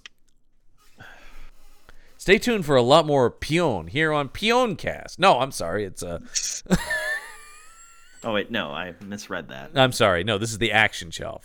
And yes, we have threatened many a time to watch the Captain America movie this guy made, which I have seen and is god awful. Oh no. Yeah. Believe it or not, this guy made a film about Captain America. I'm sure he knocked it out of the park. Oh, it's great, man. I tell you right Hey, John, what did you think about the not one but two separate scenes where they had to Kool-Aid flavor? What did you think of that? Yeah, that's another thing where you're going like that is a perfect example of post Tarantino, like, we're gonna talk about pop culture. You're like, but it's like when Tarantino does it as a point. This is just like, oh, you know what's cool and trendy? What if we talked about Kool-Aid in the middle of a crime movie? You're like, And But why? Yeah. Who's talking about Kool-Aid flavor? Like, what adult is like, oh man, I love the fuzzy lemon? That's so what's the mean. one they keep saying in the movie? Goofy grape? Goofy grape. Yeah. Yes. I'm like, you know what? You're really losing me here. Yeah. Oh yeah. Yeah. And it's one of those things too where when that conversation was happening, I clocked it and I went, how'd they even get here? I don't even know how that conversation started. I have no idea. Because, I don't know where they are. Do you think I don't know where Pion was they're going? I don't know what they're doing. Do you think Pion was going, oh, this will be this movie's Royale with cheese moment? Exactly. Yeah. If Travolta and Samuel Jackson can talk about burgers, then we can talk about Kool-Aid, man. I just want to imagine Albert Pion being like, "Your move, Tarantino. Checkmate." By the way, I believe it's this same year that Tarantino makes Jackie Brown as this is coming out. Okay. So, Okay. Well, yeah. I don't know, man. Real hard to You tell. decide which one's better. Yeah, I it's don't up to know. you to That's really. Yeah. What's that? Yeah, 96. Did they talk about Kool-Aid in that movie, John? I don't remember there being a lot of talk about Kool-Aid and Jackie Brown. I'll have to go back. Okay. I've only seen it 5 or 6 times, so maybe I missed it. Okay, Still, gotcha. I know that Yeah. movie pretty well. That's a fucking great movie, man. Jackie Brown's an amazing movie. This is a terrible. Yeah, but movie. Ice-T isn't in it, so. Well, actually, I will say Ice-T in a Tarantino movie actually would be pretty entertaining. that would actually be pretty. Get good. like I would actually. because Ice-T is not a bad actor. Ice-T is Ice-T. Mm-hmm. Yeah, I mean, I Yes. think he kind of always plays a version of himself. So it really is about how is he implemented. And here it's just, have him do. I mean, this I think, like I said, he directed some of his music videos. I really do think this is just Ice-T doing a favor for a guy in this, right? I think so. Because yes. You think he feels worked like what? it. He worked a day on this. He had to have worked 1 day. no more than a day. Yeah. Bert no more Bert than- did 2 or 3 days. Ice-T did a day. Van Peebles is there for maybe 2 days. Like you can tell, It's mostly on Rob Lowe. it's yeah. mostly on Rob Lowe, whose direction is constantly just to be strung out and spacey, which is exactly what you're looking for in a main character. Yeah, I love that propulsive nature to his character. Yeah, like you're saying, the friend is a way more like valid character who has motivations Yes. and feelings about things. Yeah. And you just he's crazy. Yeah. It's like, he's crazy for drugs, which means he's super low key and mellow. Yeah, that's not very fun to watch. I thought he was going to be crazy. No. I'm crazy. I'm crazy six. See, Yeah. because what we want is Nicolas Cage is Crazy Six. Now that would be, Yes. I'm crazy. So he goes by Crazy Six. Yes. Now, do his friends call him Crazy Six? Do they call him Crazy? Do they call him Cray Cray? Do they call him Mr. Six? You think? Ooh, Mr. Six is kind of cool, actually. I'm Mr. Yeah. Six. Everybody calls him Crazy Six except for Anna, who calls him Billy, which is apparently his real Billy. name. So she does know him because she knows his actual name. Yeah, she knows that he's Billy. Yes. Boy, it would have been great instead of talking about Kool-Aid, they talked about why he goes by Crazy Six. You I know don't what know, mean? man. That Like- you no, listen, you can't lose those Kool-Aid monologues. By the way, that's the new off-Broadway show I'm working on, the Kool-Aid monologues. It's gonna be bold stuff, man. I remember the first time I tried green apple. It's my new one-man show, the Kool-Aid monologues. The time Hawaiian Punch came out. And like the whole time you're like drinking the Kool-Aid that is, you know. Here's the thing. Eventually a whole vat of Kool-Aid is dumped on you, you know, there's a splash zone. And here's the thing about this. I could do that with no intention at all, and people would be going like, brave theater, probably. Because I will say, just to give you a tease of the IMDb review, that's kind of the route here. Anytime you get like this weird sort of thing, someone will think it's insightful and deep, right? And so somebody gets this movie according to his review on IMDb. Somebody is bringing a lot to this film, I think. They're doing all the heavy lifting. Well, it's the thing. It is the student film thing, right? Or the experimental film thing, right? Where it's like, I'll see something and I go, oh, that's just nothing. But then somebody go, oh, no, because of course you can bring whatever you want to it because it does mean nothing. So if you want to pretend it's insightful somehow, you can, but that drives me up the wall. If you just act vague and weird, some people will read that as genius. Jesus, this movie, man. I mean, like it's fine to be cryptic about what you're about. You know what I mean? Well, but you should have some idea. Like one of my favorite movies of all time is Drive, which is a pretty dialogueless, like mood piece. But it's a movie about stoicism. It's a very calculated character. Like, well, there's also Gosling is doing a lot internally. He's not speaking, but he's not just spacily walking through. Like, he's playing an internal life to a character. It's this whole. Are you saying that movie has a real drive? It really does. Also, Nicholas Winding Refn is a genius filmmaker. And Gosling is one of the best actors that's living, I think.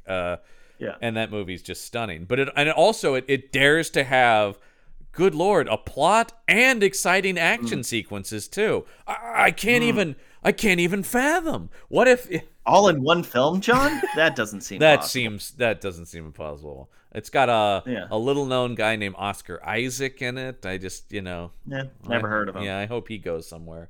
Yeah. I mean, do we even need? I'm just looking at this thing. I'm just going because eventually it just leads to what eventually happens is the bad guys take Anna. Let's talk about this insane scene when they duct tape a crack pipe to her mouth. Yeah, that seems elaborate for no reason. Yeah, and I'm going like, to what end?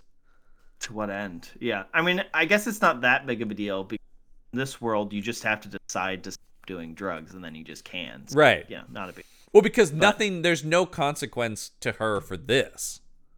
Nope. They force her to do drugs. Because earlier there's a scene where she almost smokes crack with, I think it's crack, by the way. They don't say, of course, but it's in the glass pipe. They call it rocks. Yeah, okay, they do. Yeah. But it's, so she almost, and then she goes, no, I can't. I have to go home to my daughter.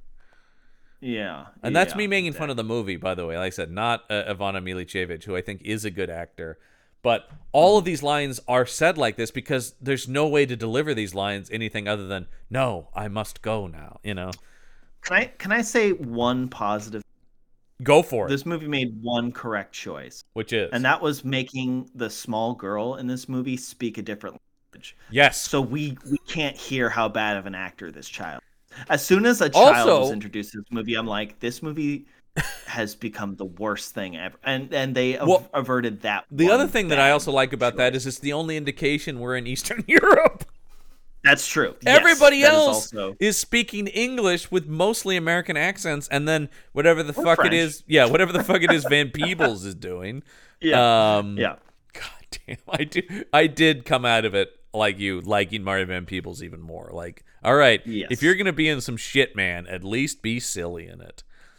Okay. And there's just one other thing I want to touch on. Okay. I know we're looking to get out of the talk. Well, because I'll just say like that because I'm just sort of going through and going like basically nothing happens in the middle of the movie. So let's skip to the third act where conceivably something happens. The bad guys have taken Anna, and so now Rob Lowe, still at the lowest of energy, is like, I have to get her back. And he teams up with his friend who does everything. And why that guy? Yeah, why that guy is suddenly cool with Rob Lowe again is unexplained. Great question. Who cares? Because earlier he's like, I fucking hate you for getting my girlfriend killed.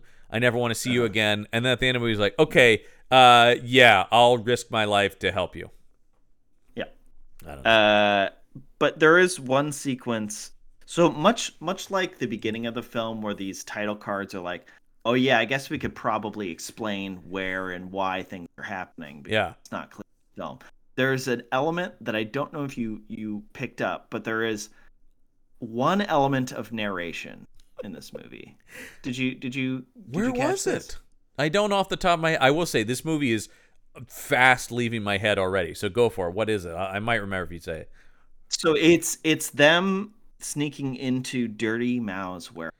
Oh, this is a weird towards thing. the end of the movie. Yeah. So they get there, and I think somebody realized, oh wait, we don't know what they're doing because nobody stated what. Yes, Like, yes. you just hear the words "at Dirty Mao's warehouse" from somewhere. Yes. Somebody says Yes. it, and I'm just like, this is crazy that you just decided to do this like towards the end, like an hour into an hour. And talk about a boring action scene. This infiltration of Dirty Mao's warehouse is so boring. It is just because this is the scene where it's supposed to be. This is the John Wick-esque scene, right? Where it's supposed to be they're cutting their way through the bodyguards, and instead it's like, well, basically just nothing happens. I mean, they're sort of like quietly taking guys out in very boring There's no choreography. The shooting is so boring. And then it turns into stunts. Yeah. By the way, when Bert joins them, he does have the line going, "Hey, I ate a sandwich the other day that's older than you two."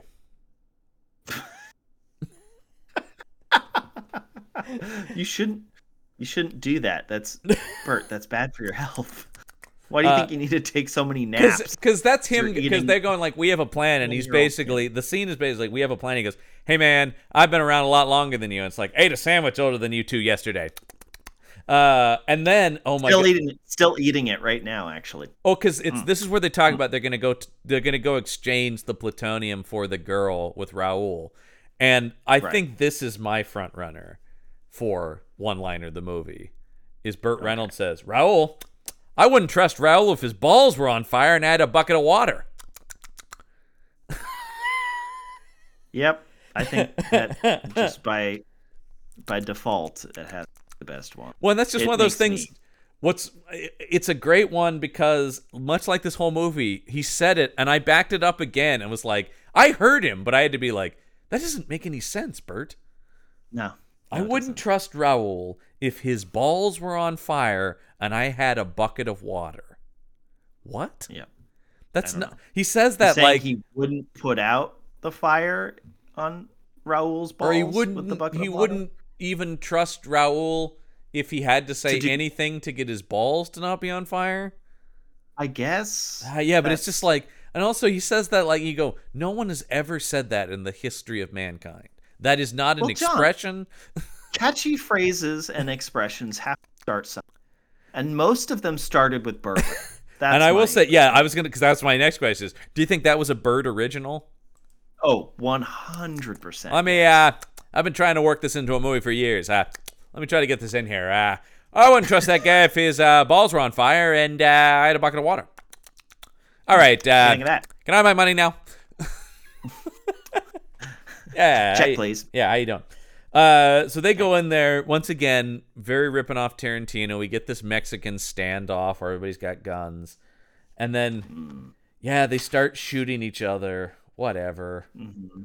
You can't fully tell who's being shot. No, but both Rob Lowe and Burt Reynolds are like winged. They both do the classic. No action movie is complete without one of the heroic, or both in this case, both of the hero characters being like, "Ooh," and grabbing their arm, like, "Ooh, I got hit, but I'm okay," you know. Exactly. And then I do love after almost everyone has been shot, then Mario Van Peebles strolls in to kill Ice-T. Yes. Well, he's just waiting for everything to settle down. It is just like, well, I just arrived on set, so and then so Ice-T shoots, or I'm sorry, Mario Van Peebles shoots Ice-T. Then Mario Van Peebles gets shot. But it's weird. Mario Van Peebles gets shot, but you don't see who shoots him. It then cuts to Rob Lowe's friend knocking out two guys, and I thought, oh, did he shoot him? I think it's him, yeah. But no, then it's Bert, and then Bert hits us with, hey, what are you crying about? I didn't shoot the dog.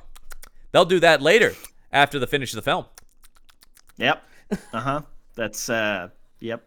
And then Bert ends up with the dog, because he goes, hey, this really felt like a Bert improv. When he's standing by the bar after the shoot, he goes, hey, you meet my new partner? And he holds up this little dog. Like, that totally feels like Bert screwing around, right? Do you think the dog bit Burt Reynolds and Burt Reynolds? He was just like, oh, fuck, kill this dog. Do you think? God damn it. I don't know why. I don't know why that feels right. Anyway, hold on. I'm talking to Paul Thomas Anderson on the other line here. What's this? Boogie Nights. Can I bring the dog? No. Yeah. Okay. All right. Kill this thing. You gotta shoot this fucking dog here. Yeah. He bit me or something. Yeah. God. So Burt Reynolds is associate. Establishing that. Well, I don't know if you've heard the stories from Boogie Nights, but that set sounds insane. Oh, really? Oh, yeah, because he was a huge dick on that set. He tried to fight Paul Thomas Anderson a number of times. Oh my God. No, it's one of those things where it's like, dude, he did you a huge favor, and apparently he was nothing but an asshole about it. Although my favorite Boogie Nights story is that he wrote that part for Warren Beatty. Oh, interesting. Yeah. Paul Thomas Anderson really wanted Warren Beatty, and he sent the script to Warren Beatty, and Warren Beatty went, "I love it. I'm totally in to play this Dirk Diggler character." Oh, he thought it was the other character. Yeah, oh, but no. you're like, he's like 60 at that point, and he's going, "Yeah, this hot 20-something guy. That'll be my part." Oh no. And then it was like, no, we want you to play the older porn director. He's like, "Oh no." Oh God, no. That I don't fit that type. Yeah. I just love that because you're like, oh my God, I love it. Just tells you how delusional Warren Beatty is that he's still like a young romantic lead in his late 60s or whatever, you know. Oh, no. Well, he also turned down Kill Bill. Kill Bill was supposed to be Warren Beatty. Bill was written for Warren Beatty. Yeah. Wow, interesting. Man, Warren Beatty could have had a different late career if he absolutely. And Tarantino said in that version, Bill was more like a James Bond kind of guy. He was less like the sort of, obviously they tailored it to the kung fu guy like David Carradine. He would have been more like suave secret agent type had it been Warren Beatty, which would have been interesting. Yeah, I think it worked out. David Carradine's great in that. Yeah. So then it ends with, as we talked about, she's singing again. Rob Lowe comes in and goes, yeah, I'm clean now, even though there's no difference in my look or performance in any way. And then don't pay attention to the track marks on my arm. Don't even worry. Yeah, they take each other's hand and walk off, and you're like, yay? Good? I don't know. And then the movie ends. Arc I was looking for. Like, you never see him actually make the decision. Well, actually, you do see him make the decision to quit. It's just like you never really see him make any decision. Like, he's such. You talk about being. He's almost not even. He's barely even reactive. He's just nothing. Yes. It's just kind of like sliding through the movie. It's really, like I said, it's the worst. It is far and away the worst Rob Lowe performance I've seen because it doesn't have any of the hallmarks. I'm just looking through other Rob. Oh man, Rob Lowe has a movie called Atomic Train. How have we not watched this? We have to watch that. The tagline is "The final stop is deadly." This sounds so up our alley. This is. I love that talking about this terrible movie, we found like 8 other movies we have to watch. Yes. Yeah. Well, there has to be some reason we watched this movie, John. Yeah, this movie will lead us down a route to do. We may have to do a low month. I'm looking at here I didn't know he had this many, but it kind of makes sense. Like, the 90s is a rough time for him. Like, early 90s, he's got like Wayne's World and stuff, and Tommy Boy. Oh, he's fucking great in Tommy Boy. But then it's just this weird like mishmash of stuff before he gets West Wing, and that sends him back into A-list stuff. Yeah, it's definitely a low period career. Yes, it's Lowe's low. Lowe's low. Yeah, exactly. God,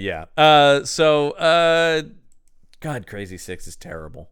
There's no good kill in this movie at all. Just people get shot randomly for no reason. And I think the only kill I can think of is my soul leaving my body. Yeah, we were damaged by this film. By God, I'm not going to be okay for. I got to shake this thing off. I'm actually. I won't be on for the next few weeks, listening, because I'm going to a rehabilitation clinic to get purged of this film. I got to get clean. You going to Narconon? I'm going to Narconon. I spent too much time with this Crazy Six who's crazy for drugs that I need help. Yeah. Okay. Great. Well. We didn't care for this movie, but as always, I am looking for the most misguided IMDb review. And boy, I think this might set the record for the most misguided one I've ever found on here.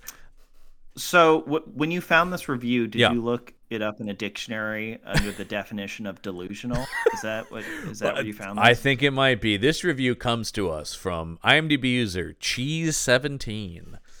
Okay. And the review right off the man, I didn't even have to read the review. I knew from the title I had to read this one. Okay. A well-made sci-fi action movie with a great political depth about the communism fall in Eastern Europe. That's the title. Oof. When I first watched this movie, I thought it was a very strange movie, but I know that the director almost always has a purpose when he makes a movie. So I decided to watch it one more time. I'm reading this in the tone I imagine this guy is saying this like at a dinner party of intellectuals. The second time I watched it, I realized that Albert Pion is a very talented and very original filmmaker. In the beginning, the viewer was told that the movie takes place a decade after the fall of communism in Eastern Europe, but they had clothes and cars with a design typical for the 1950s. By the way, did they? No. They had They plutonium, which I think is a symbol for the futuristic trade. I think that it means that the movie's real time is not specified. The music in the movie is creating a long music video which tells some of the parts of the actual story in the lyrics, specifically the intro and outro of the film. Pion is using red and black color when he's showing the symbols for communism red and the capitalist Western world blue. One can notice that Ice-T has the name Mao, meaning communism, and that when he's in focus, the back color is red. The American cop, Burt Reynolds, is always filmed with a blue back color. The club where Mao and his gang hang out is also with a red back color.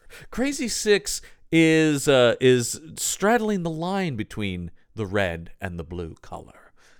The white little dog that Mao had in the beginning symbolizes, I think, the controlling force. Mao had the dog in the beginning, but the cop took it in the end. That symbolizes, I guess, the fall of communism and the replacement of a capitalist way of thinking from the Western world in Eastern Europe.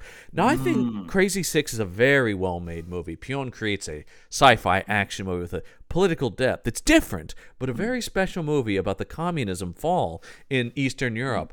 I'm looking forward to watching another spectacular film of Albert Pion's. 10 out of 10 stars. Do you think this is a sincere review, or do you think somebody is It's another one of those where I can't tell. Yeah.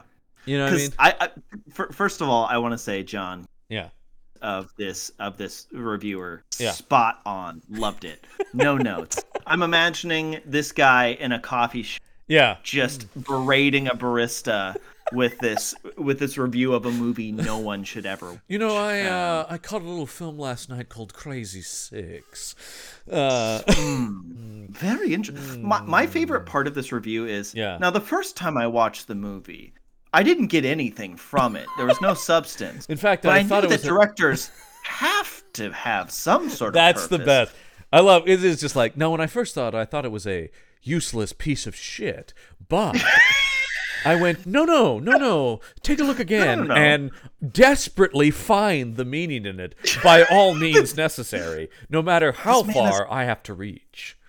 Is Albert Pion gaslighting this man into believing their purpose to... Yes, I need to, actually, I got to click on this guy's IMDb because I want to see if this guy reviews some other movies.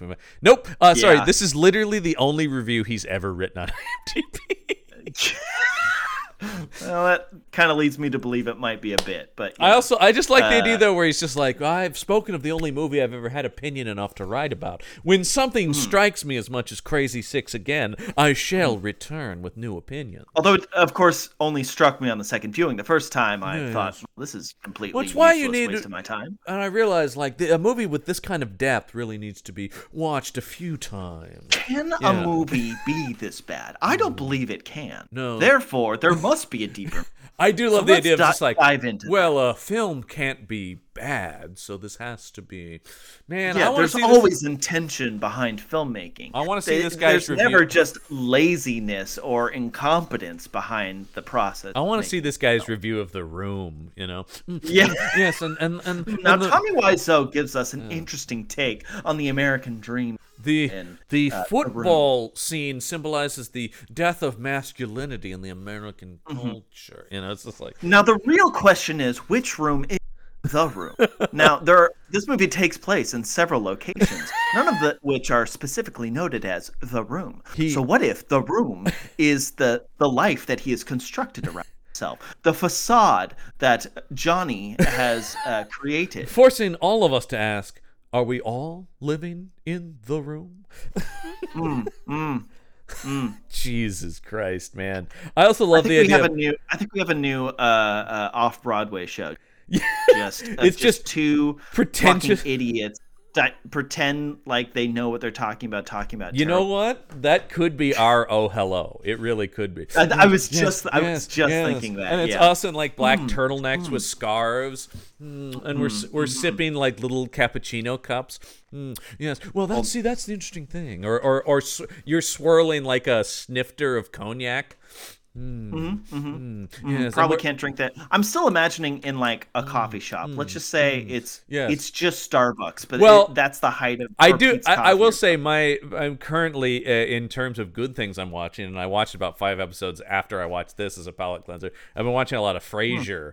Right, and it just sort of is. This is like the Frasier and Niles take on Crazy Six in their beloved Cafe Nervosa. I actually really love this, John. I kind of do, yeah. Yeah, where it's just just talking about terrible movies as if and like the lights would come up, and there's just like that like that sort of like smooth jazz. It's us, and the only other person on stage is a guy with just the upright bass going which will just be the segue between reviews. Should there be someone on stage who we get caught from, like somebody who recognizes that we're being absurd, or is that the audience? The audience is there you go.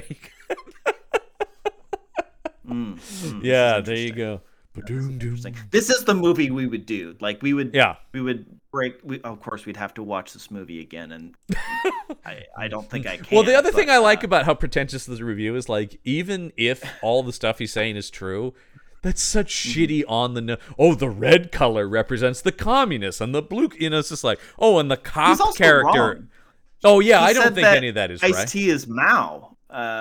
He did, didn't he? No, that's Mario Van Peebles' Mao. Yeah. Oh, hey, Cheese 17. Maybe watch it again. Also, they were saying Bert was like being shown in blue light. No, he's usually being shown in yellow light. Yeah. Right? Yeah, that's what I'm saying. Rob Lowe is shown in blue light. Yeah, he's wrong. No, it doesn't feel like there's any thought. It feels like it's just like, this is cool. Put a blue light on it. That's what it feels like the movie was made like. Yes. Good God. Yes. All right. Well, somebody else saw this movie, Listman, who has a much simpler opinion of it, and it's time for once again to check in with everyone's favorite Amazon critic, Bruce Winning, for another segment of The Winning Opinion. All right, here's Bruce's opinion of Crazy Six. Like I said, I think he has a much simpler, much more visceral reaction to the movie. His review is titled, Just Give Me the Shooting.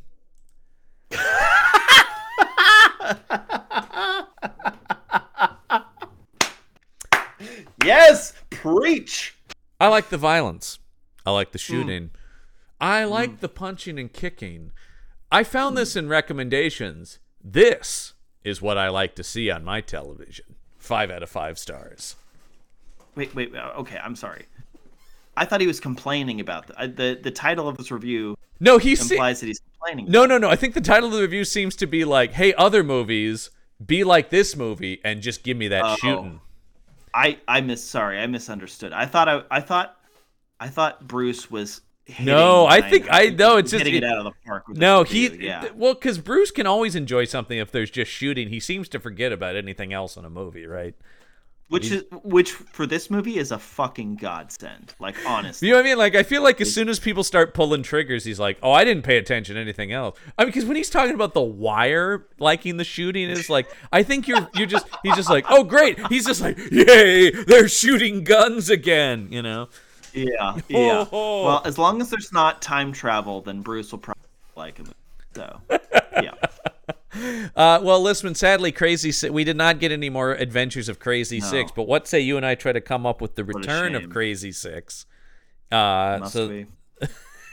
Well, that's the bit we do, so yeah. Oh, right. We have to do the show. So let's fire up our handy dandy action movie title generator here, and get a name for the movie here, which is Crazy Six : Oh, Listman, this is pretty perfect. Crazy Six : Nymph of Despair. What the fuck? I love this new action generator that we have now. We get some weird ones. What? Nymph of Despair. Okay. Wow. All right. Nymph of Despair. Okay. So I would say this movie starts with the entering of a new gangland leader to Crimeland. One Eric Roberts, of course. Of course. It must be. Yeah.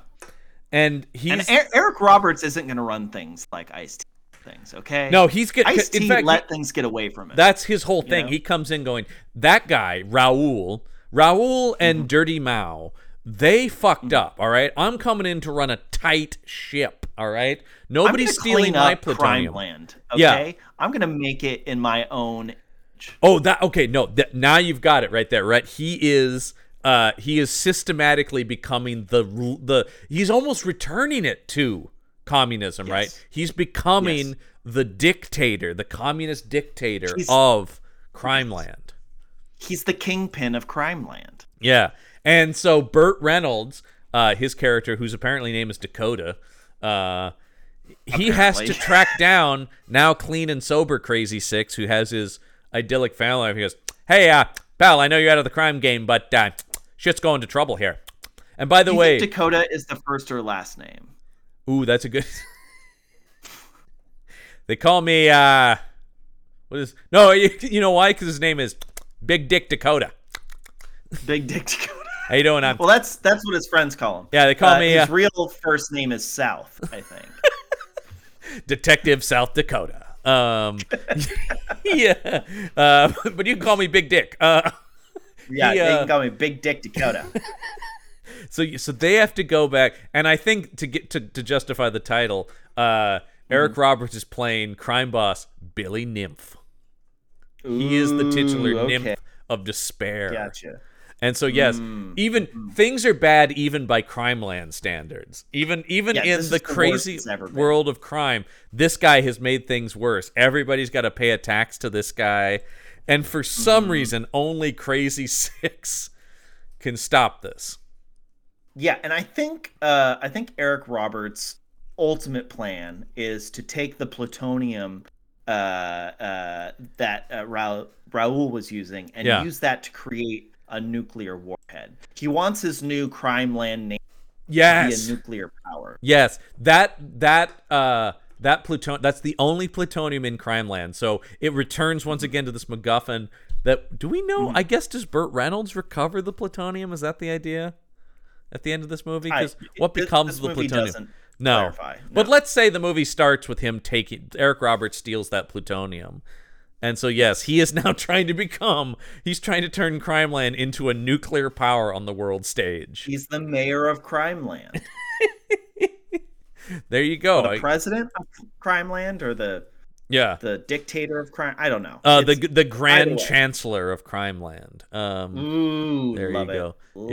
Something like that. And so that means we get him in we get militarized uniforms, and he's in the thing with the epithets and the shoulder pads. He's in a crazy full on communist dictator outfit. Yeah, Eric Roberts in it, and Eric Roberts has a crazy mustache in it, crazier than Crazy Six's. Like a big old Civil War general mustache. Oh, what? What if the mustache leaves Rob Lowe's face and crawls over? He wakes up in the middle of the night. He's like, "Where'd it go? It's gone." And then he becomes crazy. I have to get. Yeah, that's it. Because he's like, "No, Burt Reynolds, I won't join your crusade until his mustache is taken from him, and now it's personal." Exactly. Yeah, exactly. Everything else, who cares? But the mustache. But I have to have that mustache back. And when he kills Eric Roberts at the end, he tears the mustache off and puts it back on his own face, and all is right with the world again. And also, like half the movie is Vana Milicevic singing as well, because that's what people expect. It's a Crazy Six movie. Yeah, this movie will be 14 hours long, and it is 75%. So, yeah. The problem was the first movie was just way too short. They just didn't put enough singing in the original, So they really need to bump that. All right. Well, Listman, we can put Crazy Six to bed or in a grave where it belongs. Buried alive for all eternity. We need to tie a heavy weight to it and drop it off of a boat in the middle of the ocean, into the Marianas Trench. Well, Listman, I am excited I'm cautiously excited for next week's movie. It's a little film called Laser Mission. That's John. That sounds great, but I don't trust anything anymore. I have no trust. It's a laser mission, and folks, for the first time on the Action Shelf, Brandon Lee, son of the dragon himself, Brandon Lee. We've never talked about him on here. So, and who's backing him up? Once again, weird cast, the legendary Ernest Borgnine. Brandon Lee and Ernest Borgnine in 1989's Laser Mission. Good year. Good year, indeed. As always, Listman, I will ask, do you want the tagline for this movie? Sure. A secret agent, a beautiful accomplice, a daring mission to prevent World War III, one thrilling adventure. Laser Mission. Okay. This sounds like there's a plot. So it sounds like there's a plot. Also, blissfully 84 minutes long. Yeah. 84 minutes long, and it is readily available on multiple YouTube accounts. Hooray! Anyone can watch this because nobody cares about this movie. I will say, just based on, I've never seen this movie. I'd never even heard of this movie. But I will say, looking at the poster, it seems to be attempting to do a James Bondian kind of thing. Okay. So, yeah. But with more kicking, based on the fact that also on the poster, Brandon Lee is just straight up mid-air kicking a guy in the chest with both feet. So, we love to see it. You love to see. I mean, I think we are certainly hoping for martial arts with the late great Brandon Lee. So I don't know, man. I've seen some other Brandon Lee movies that I've liked, so man, I hope so, man. There's a good chance this will be fun. Yeah. I'm hoping this is. I did watch the trailer and it looked effectively silly. So okay, great. That's I just want to learn to love again, John. Hopefully, Laser Mission can teach us to love again. By the way, that's going to be the title of my book. Laser Mission taught me to love again. Pew, your self-help book. Yeah, and then it just says pew pew pew. So it's the foreword by the author. Yeah. Pew pew pew. Pew pew pew. All right, so that's gonna do it for this week's episode of the Action Shelf. I'm John Campbell. I'm Michael Listman. Till next week, get yourself some action. The Action Shelf.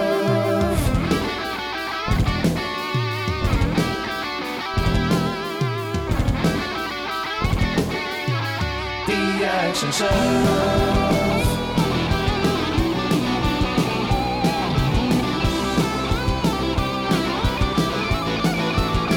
The Action Shelf.